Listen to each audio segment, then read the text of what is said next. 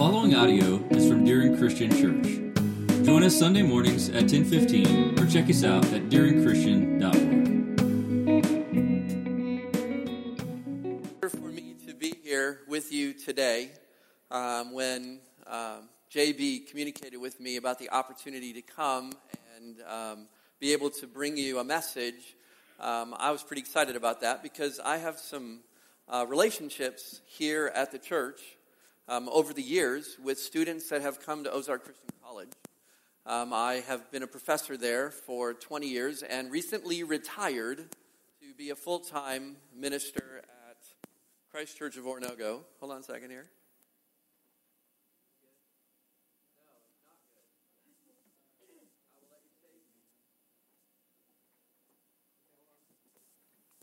Let's try this. Is this better? I won't touch anything. I'll stand like this. I don't know why it's clicking in and out. All right. I'm a minister at Christ Church of Oronogo. You can save me anytime if you need to.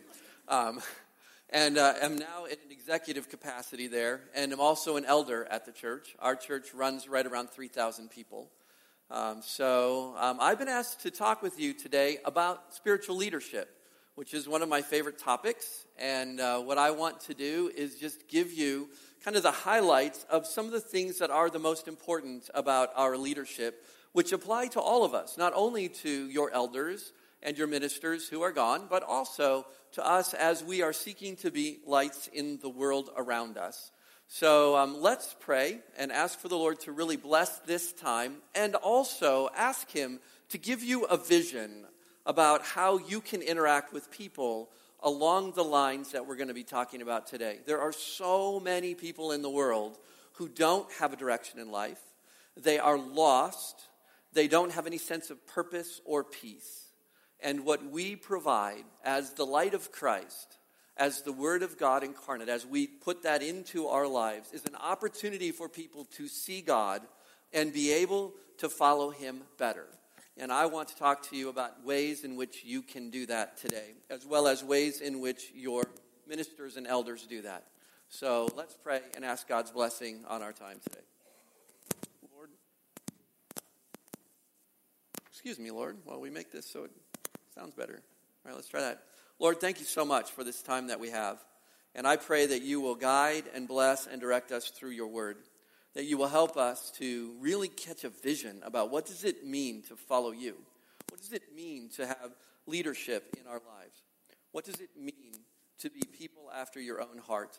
Help for us, Lord, as we consider ways to do that that would be meaningful to us. In Jesus' name, amen.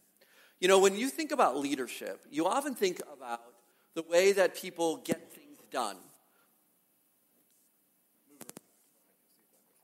Here, you can snap it in there. Excuse us.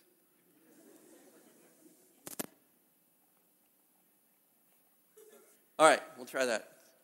I've been snapped in the back. I'm so glad that I'm here among people that I like. I told them that they're my favorite people because if something goes wrong, it's always their fault.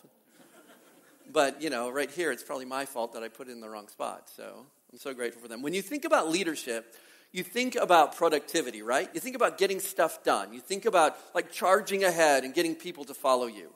But when we look at spiritual leadership, it's a little bit different than that. It's not just about getting something done. It's not just about moving in a direction. It's really about focusing in on a relationship and on the character that we're supposed to have. So as we get started today, I want to give you the great big picture as we look at this from Jeremiah chapter 3, verse 15. God said this through Jeremiah. Then I will give you shepherds after my own heart who will feed you on knowledge and understanding. And I want to talk to you about being shepherds after God's own heart.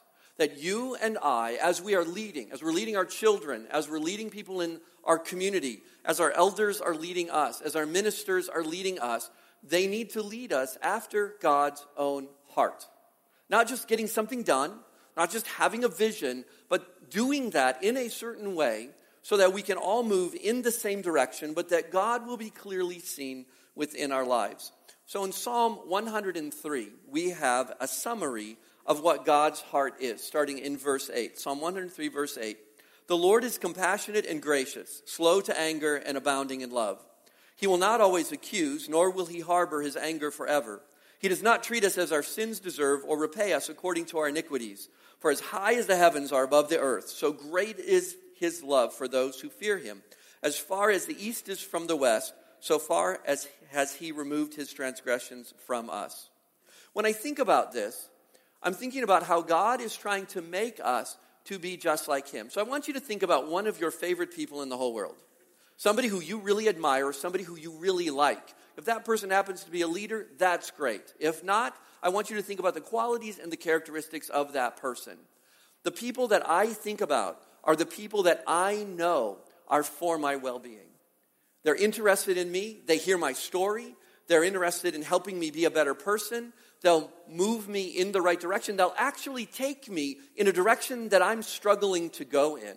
So we might think about our parents, we might think about our coaches, we might think about a teacher, you might think about a best friend, you may even think about a spouse who's trying to help you to move in a direction that is hard for us to go in. And when these people are compassionate, and they are gracious, they are merciful, they are patient with us, and they have a great love for us, we can feel a little bit more safe while we're trying to grow and change. So the first thing that I want for you to think about when we're looking at being leaders after God's own heart is safety.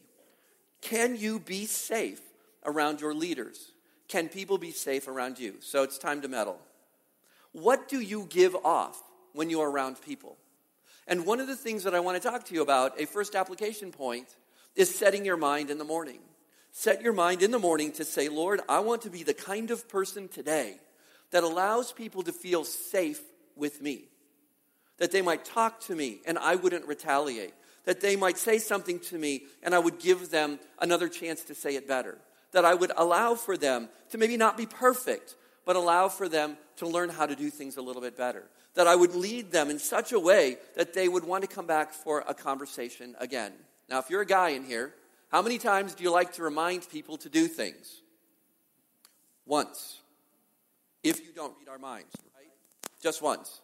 If you're a lady, how many times do you like to do it? Well, until you get mad that they don't do it. Because ladies have a much greater opportunity to be patient than what guys do. But guys, we'll do it one or two times. How many times do you suppose that God has reminded you to be the person that he wants you to be? Oops, did I just step on some toes? How many times have you heard the same passage over and over again, and you're like, God, I'm still not there yet. And he goes, get out of here. You haven't done the right thing. Go sit in that corner, sit in time out, don't look at me. God does not treat us that way. God looks at us and he goes, I know this is hard for you. I know this is difficult for you, but I want you to keep moving in the right direction. Brothers and sisters, that is this heart of God, this compassionate movement heart of God that works with us to help us to grow. So gentlemen, we need to be more patient. And ladies, you might need to be a little more directive a little bit earlier if we are stereotypically the kind of men and women that generally act that way. And then he goes on and he talks about this. This was one of the most important things out of this passage. He does not treat us the way that our sins deserve. Oh my goodness, wouldn't it be great if we lived in that world? Where we're not treated according to our worst moments? Where we're not treated according to somebody being really angry with us. This one speaks to me because I have what I call a justice gene. I don't know if you have this or not. But if somebody does something the wrong way, I want to fix that. I want it to be the right way. I want it to move forward in some really good potential way so that people can actually grow. But here what this is saying is, Peter, don't treat them the way that you would normally treat them. Treat them better than that. Treat them with the kind of kindness and the kind of conversation and the kind of movement that you really want to. So, gentlemen, let me talk to you a little bit about leading at home for just a moment, because I love to meddle just a hair. You walk home, you've got wives and kids at home. You look at the front door and you say, I got to go in there. I'm coming home, I got to go in there. I'm not ready to go in there because my mind is working on something else. Do you know that the skills that you have at work do not translate to being an excellent husband? Because writing up plans of correction and bossing people around does not work in our own families. And so when you're looking at that door and you're looking at going in, you have to say, Lord, you have to help me make that transition to be the right kind of leader to walk into this family. And when you walk into that family, you make a beeline to the people who are most important to you. And you go up to them and you say, I'm home. And when I started doing this, and I would pray, and I'd say, Lord, I have to go in my house, and I'm not really ready for that because I know that my house is busy and my wife wants to talk to me when the door opens up, and I've got kids and they would want to visit with me and I want to pet the dog on the top of her head, and all I want to do is have some peace and quiet because I've had a long day. God is there in that moment so that you would treat people better than you would normally treat them. That you would be able to treat them with compassion. You'd be able to treat them with mercy. You'd be able to treat them in ways that really make it safe for you to walk in that house. And so I would go up to my wife and I'd give her a big hug and I'd say, how are you? And she would say, fine. And I would say, do you want to talk to me about your day? And sometimes she would say yes and sometimes she would say no. And when she would say yes, I would just say, tell me more. Just tell me more about your day. When she'd get all the way done, I would just give her a big hug and I would not solve her problems for her. Gentlemen, she does not want me to say anything about her day other than how much I love her and care about her and I would marry her again in a heartbeat. She does not want me to fix her problems for her because she'll fix them if she wants them fixed. And sometimes she doesn't because the world is a hard place and all she wants is somebody who's interested in her. And I'm misreading it. She wants somebody who's interested in her. Do you know that in many ways leadership is like allowing for us to learn how we can show people we're interested in them? I've learned a lot about leadership by really trying to understand who my wife is. Treat her better than what she deserves to be treated. Treat her with patience and kindness and mercy and justice, and allow for yourself to be safe. Ladies, when your man comes in, pray for him because this is a hard transition. Pray before he walks in the door because sometimes it's hard for him to come in and sometimes it's hard to receive him. And just say, Lord, would you please make this a really good moment for us to reconnect? He needs your help. And ladies, if you're working, you might have the same thing. I got to go in there and I got to fix everything that has gone wrong in my family today.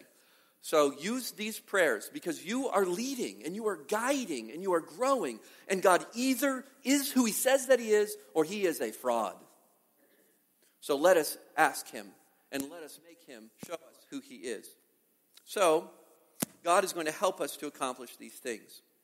The heart of God is seen in the leadership of Jesus and in the vision of Jesus, who came to seek and save that which is lost in Luke chapter 19, verse 10. And as a result of seeking and saving the lost, we have our marching orders, is that we are to find people who need us, to help show them who God is, and to be able to illustrate who God is from the standpoint of his great love for them. Here's a quote about leadership that I found that was really good from Jerry Ragg. It says, leadership is the ability to impact, persuade, and convince others to follow a particular course and achieve named objectives. The influence may be reduced to two concepts. Listen to this. Living a life compelling enough to follow. And secondly, communicating a message compelling enough to hear. Those who need leadership will enjoy optimum benefits from leaders whose lives are models to follow and those whose profound insights transcend the ordinary. What God is doing is he's giving you a life to follow. He's giving you a life to follow. He's giving a life that he can put a spotlight on and say, do you want to see something amazing happen in your life? Then watch Peter, watch Vanna, watch Audrey, watch Austin, watch Alex. These are people in my family. Watch them and see how to live lives. See how I make a difference for people. And then listen to what they have to say, because what they have to say is something that will be beneficial for you. So the ability to have influence on the lives of others demonstrates a life that is compelling to follow, that speaks a message compelling enough to hear, and is the model of a good shepherd. Psalm 95:7 tells us that God is the shepherd of Israel, for he is our God and we are his sheep of his pasture, the sheep of his hand. Psalm 23:1, which we'll get back to a little bit later, you know the beginning of this. The Lord is my shepherd, I shall not want. And John chapter 10 is an entire chapter about Jesus being our shepherd. So we're going to unpack in just a few minutes what it means to be a shepherd leader. But as we do that, I want to talk positively about why we're sheep. You may have heard sermons about how dumb sheep are, and how when they fall over they can't get up, and how they can't drink from water that is flowing, and how they have no natural ability to stave off enemies. Well, here are some of the things that I want for you to think about Jesus as our shepherd and a little bit about sheep. Sheep will not drink from running water. Do you know that sheep have unique qualities and characteristics? I don't know about you, but you might have some unique qualities and characteristics yourself. There might be something about you that really makes you you, that is really important to you. You might like something that is really special. You might not like something. In my family, my wife loves to have noise when she sleeps at night. Anybody in here is a fan person who's got to have a fan on, either noise or not? Y'all are just really weird. You know, I like quiet, and I just pray, Lord, let me go to sleep with this fan on. My wife loves it. We have to take a fan wherever we go so she can sleep. Or at least I have to promise her that whatever place we're staying, I'll turn on the fan really, really loud so that she can sleep. She loves to be cradled to sleep with a little bit of white noise. She can't sleep so well without that. And that's really pretty common. That's one of those uniquenesses. What would it be like if I were a husband that made fun of that on a regular basis? Ladies, what do you think my wife would think about that? You could just say something right now like, you're a jerk. Hear me well, part of being a shepherd leader is letting people be unique. Letting people have their idiosyncrasies. Letting people be night people or morning people. Letting people organize their life in a certain way. Doing things differently than you. You see, sheep have unique qualities. Second, sheep cannot turn over by themselves. They need help. They fall down, they have a really hard time. They can't they fall on their back. They can just wiggle their legs and then they're just really stuck there. They make a great meal for wolves. So when I thought about this, I thought, you and I have really unique limitations. There are some things we don't do so well, and we really need some help. I don't know what your unique limitations are, but I feel like one of my unique limitations is I really struggle with being patient. I look more patient than what I really am because I have taken to heart the words of my grandmother. If you don't have anything nice to say, don't say anything at all. And even a proverb says that a person who is foolish will seem smarter if he just keeps his mouth quiet. And so when I'm driving down the road, I'll be really quiet because I do have trouble sometimes with other drivers. When I'm standing in the shortest checkout line and it becomes the longest checkout line, I sometimes have trouble standing in that line with patience. And sometimes when I'm trying to talk to somebody and they're not getting it, I'm impatient. Now, what's really fascinating to me is that God has determined that he is going to put me on some kind of a learning curve to learn patience because he gave me children. And one of my favorite researchers says it takes 500 reminders for a child to change his behavior. I think that is way underestimated. 500 reminders, way underestimated. Now, some children are auto-correctable, and they just sort of do it, and then other children have their ears broken, and they don't have the ability to connect ears and brain, and sometimes they just keep doing the same thing over and over again. For example, my son, Austin, who is now 26 and married, started chewing with his mouth closed after he had a fiancée.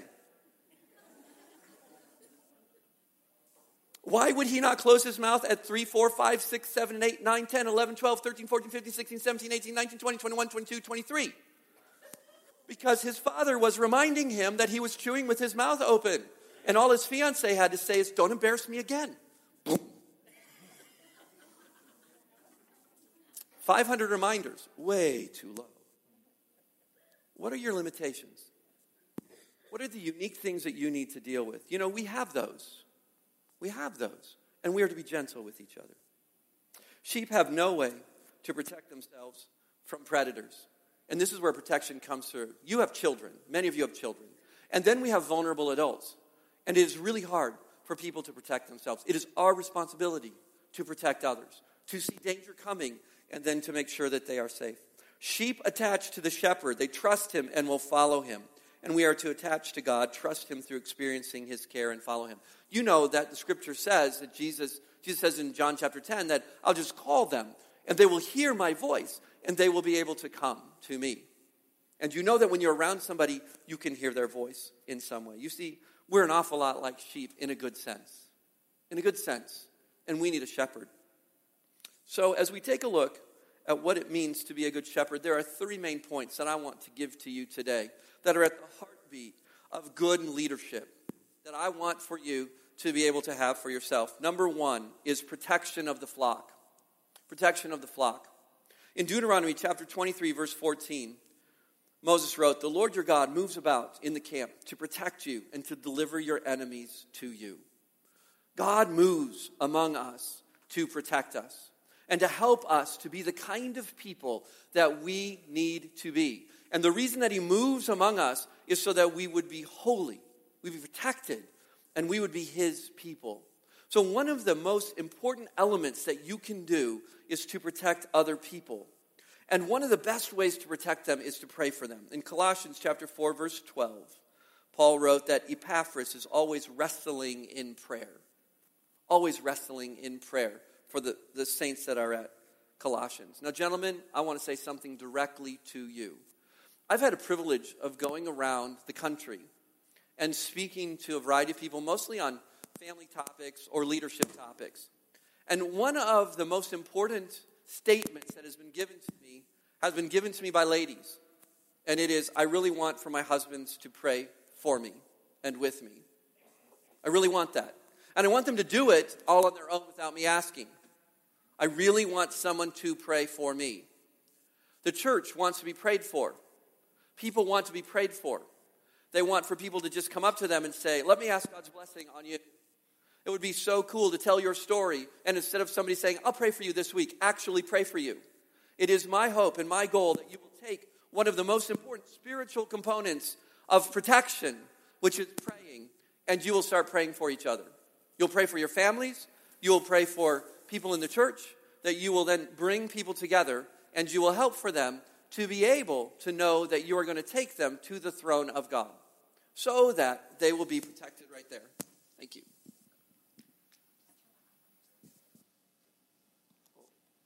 Did you get me turned off there? Sweet. All right, now we're going to try this. Thank you for your patience and all the clicks. Oh, wow. I sound so much better. Okay. This word for wrestle means that we need to expend our energies. We need to spend time getting this done. We need to do this we need to do this kind of activity instead of others. We need to make sure that we remove obstacles to prayer. Now, I promise you that if you decide that you want to pray for somebody this week, there will be 45 things that will get in your way. There will be, because you have an enemy, and that enemy wants to make sure that you do not pray. One of the most amazing leadership prayers that I've ever been a part of was a prayer that actually brought some healing to a young boy. A number of years ago, we were asked as an eldership at Christ Church of Onorgo to pray for a 12-year-old boy who had a tumor in his left arm, right about his bicep area. And that tumor in his left arm was removing nutrients from his bone. And they said to him, if this tumor keeps growing and we can't stop it, we will have to amputate your arm at the shoulder. Imagine that news as a 12-year-old boy. And the family came to us and said, we don't really know what's going on. We have a doctor's appointment on Monday, tomorrow. Would you please pray for us? And so we pulled that boy into our into a room to pray for him. We anointed him with oil. We dipped our fingers in some oil. The oil represents the Holy Spirit and the work of God, which you can read about in James chapter 5. And we put our hands on this boy. We prayed for him. And we prayed that God would do something amazing and bring healing into his arm. He went to see the doctor the very next day, and the doctor said to him, and I quote, I cannot explain this, but you have experienced spontaneous healing in your left arm. And the boy took his finger, and he pointed it to his arm, and he said, is it right there? And the doctor said, yes. How did you know? Get a load of this. When the elders were praying for me, I felt that part of my arm tingling. Now, it did not heal everything. But why would God do something like that and not remove the entire thing? Those are faith builders. I don't know what happened to the family. They were kind of traveling through. I don't know the end of the story. But what I can tell you is that one of the most amazing things that you can do for somebody else is to pray for them and to ask that God would do something for them that would be incredible. What if God would act according to his will like he says that he will? And you will ask him, and he will do something pretty incredible. Now, there are times that God does not heal us, which we don't always know why that happens. But as a praying elder, we ask him to do all kinds of amazing things. And I want to ask you to ask him to do amazing things. Protect your children. Expose sin within your own family. Have you to be more holy. Protect you from evil so that evil doesn't pounce on you so much. Protect this church. But that you would do something that would allow for you to have the kind of protection that God would want for you to have. The second characteristic of a shepherd is provision for the ongoing well-being of the flock. the ongoing well-being of the flock. This is an assessment of needs and the movement of resources. In Psalm 78:19, there's this question: can God spread a table in the desert? Now, I just want to take you back there to the Exodus. If you're familiar with that, you know that the nation of Israel had delicious meals that were exactly the same every day. You remember what that deliciousness was? Manna and quail. Manna and quail. Can God give you provision in a desert? Psalm 105 verses 40 and 41 says, they asked, and he brought them quail and satisfied them with the bread of heaven. He opened the rock and water gushed out. Like a river, it flowed in the desert. Yes.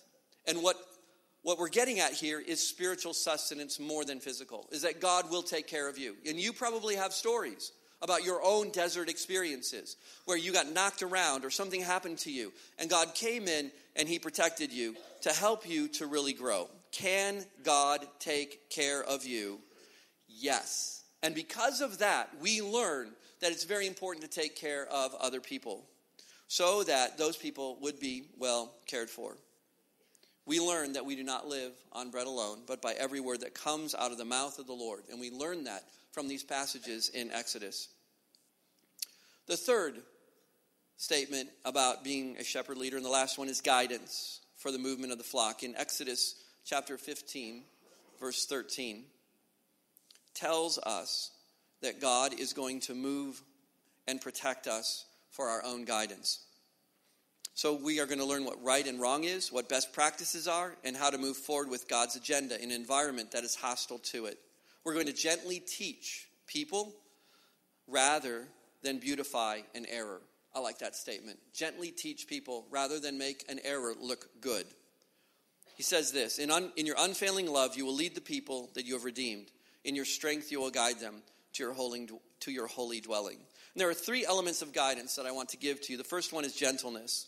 One of the words that's used for leading is gentle, so that you would actually have this wonderful way by which you would know that people love and care for you. The second one is leading people forward, even against their will.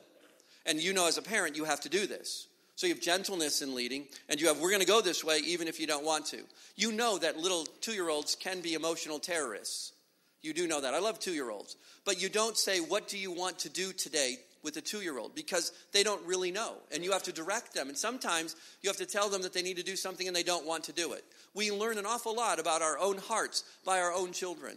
And so what we need to do is recognize that there will be times that you will tell somebody that they need to move in a certain direction, and they'll struggle with that. And what you do is you gently lead them in that struggle. And then we have personal guidance. God guided them with the pillars, the desert pillars. By day the Lord went ahead of them in a pillar of cloud to guide them on their way, and at night a pillar of fire to give them light so that they could travel by day or night. And this talks about how a visionary leader guides a group toward its destiny. And that's where your leaders are this weekend. They're having a meeting to guide you to your destiny. A meeting that simply says, this is where the church needs to go. And I can tell you that you may feel like you're not quite ready for that destiny. I don't know what they're deciding. They didn't bother telling me, and they're trying to figure that out. But here's what I want you to know. I'd love for you to go back to these three areas of gentleness, of moving forward even if you're not really sure, and guiding you to your destiny, and really ask for God to speak to them and then to speak to you. Because it's hard being a leader, right? Could I get an amen on that? For those of you that have led, it's hard to be a leader. It's hard to take a group of people forward. It's hard to come back and create collaboration. Preparing your hearts to be led is something that's really, really important so that you can actually move forward. John chapter 10 is our model of Jesus' leadership, which we're not going to spend an awful lot of time in this. But I want to just pull out from John chapter 10 that our leaders need to know our sheep. So let me bring this to a conclusion for you. And I want to give you something for your head to think about. And I want to take you to Psalm 23. Psalm 23. Not only are the elders and ministers to lead in these ways of provision and protection and guidance, but Psalm 23 is a part of how they lead also. And this is a little bit about how you lead. So some of these will be, you can maybe say some of this in your own mind, but I want to give to you some very specific suggestions. The Lord is my shepherd, I shall not want. I too will care for others and help take care of their needs. He makes me to lie down in green pastures. He gives me rest and he refreshes me. I'm a person of peace who invites others into a relationship with me in which they can rest and feel taken care of. He leads me beside quiet waters. God knows my unique needs and provides the individual care that I need. I too know others and their uniqueness. I want to meet them where they are and give them support. He restores my soul. Being in a relationship with Jesus tends to my soul. He gives me courage and he gives me hope. I too care for others in such a way that they have the courage to go on with their lives and have the hope that they will get through the challenges that they face. He leads me in the paths of righteousness for his name's sake. Jesus shows me the way that I am to live my life. And in living my life that way, it will glorify him. And I will show others how they can glorify him too.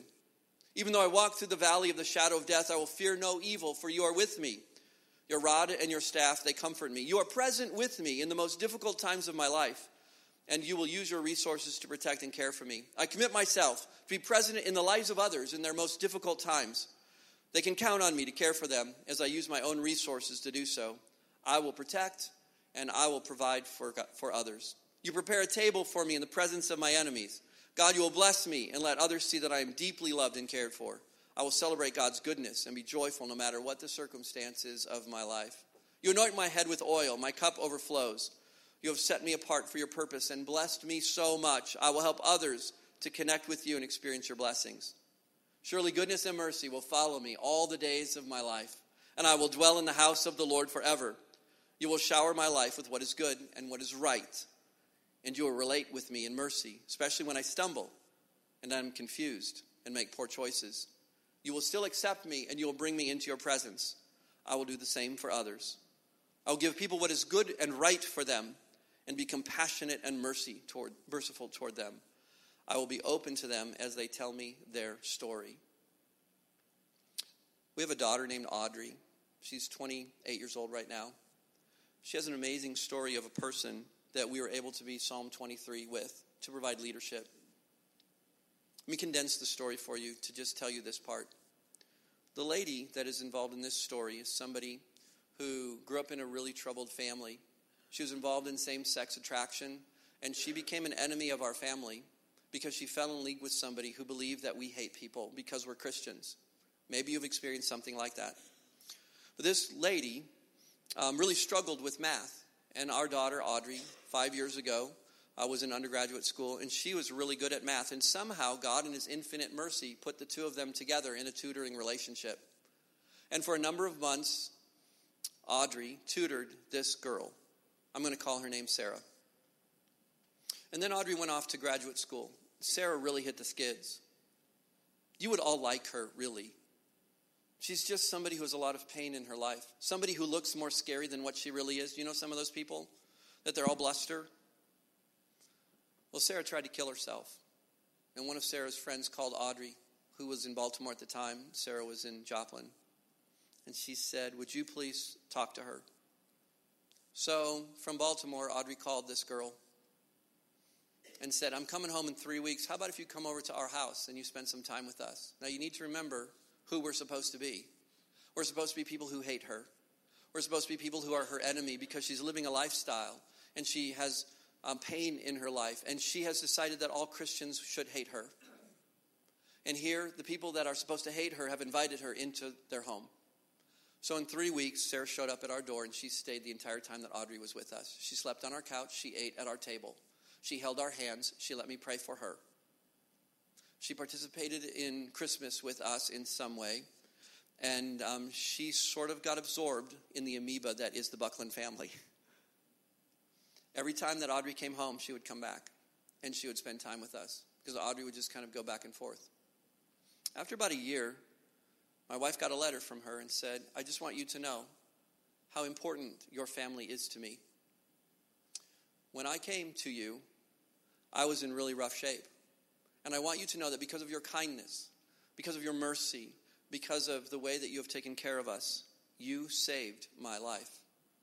You saved my life because I did not want to live. Psalm 23. Psalm 23 is the way we live our lives. We have been pastored this way. We've been led this way. And we turn around and we lead others. And she said, you saved my life. And I want you to know that. About 6 months later, she wrote a little note to Audrey and said, I was with one of those guys that was bashing your family who lives this same alternative lifestyle. And he was telling me how much you all hate people like this. And I looked at him and said, you can't say that about the Bucklands because it's not true. I have been in their house and I've sat at their table and they have taken me in. They love people. And I thought, we have won somebody. Psalm 23 wins people. Being a shepherd leader wins people.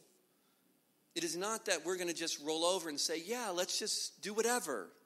But when you love people, you're going to make a really big difference for them. She continues in our life. She is still struggling. But I want you to know that Psalm 23 is true and is good and it is right. What about your heart? Your heart needs to be gentle toward people. You need to set your minds to lead in the correct way. I want to close the same way that I started, is that you would lead by loving. And that you would love others and treat them better than they deserve. You would treat people better than they deserve. And what would your hands do? A shepherd leader is busy protecting and nurturing and guiding, wrestling in prayer, assessing needs, providing support, and being practical in their ways. So it's time for you to decide what you want to do as a leader yourself, because you're leading somebody. Somebody's watching you. And as you listen to this and see the big picture, I want you to take one thing from this. And here are the things that I took initially. Be gentle with people. Be gentle, because they have unique needs and perspectives. Treat them better than they deserve to be treated. And pray for them. Pray for them. Be gentle. Treat them better than what they deserve. And be gentle with them. And please pray for your leaders, because they need it as they step forward and try to be this kind of a leader for you.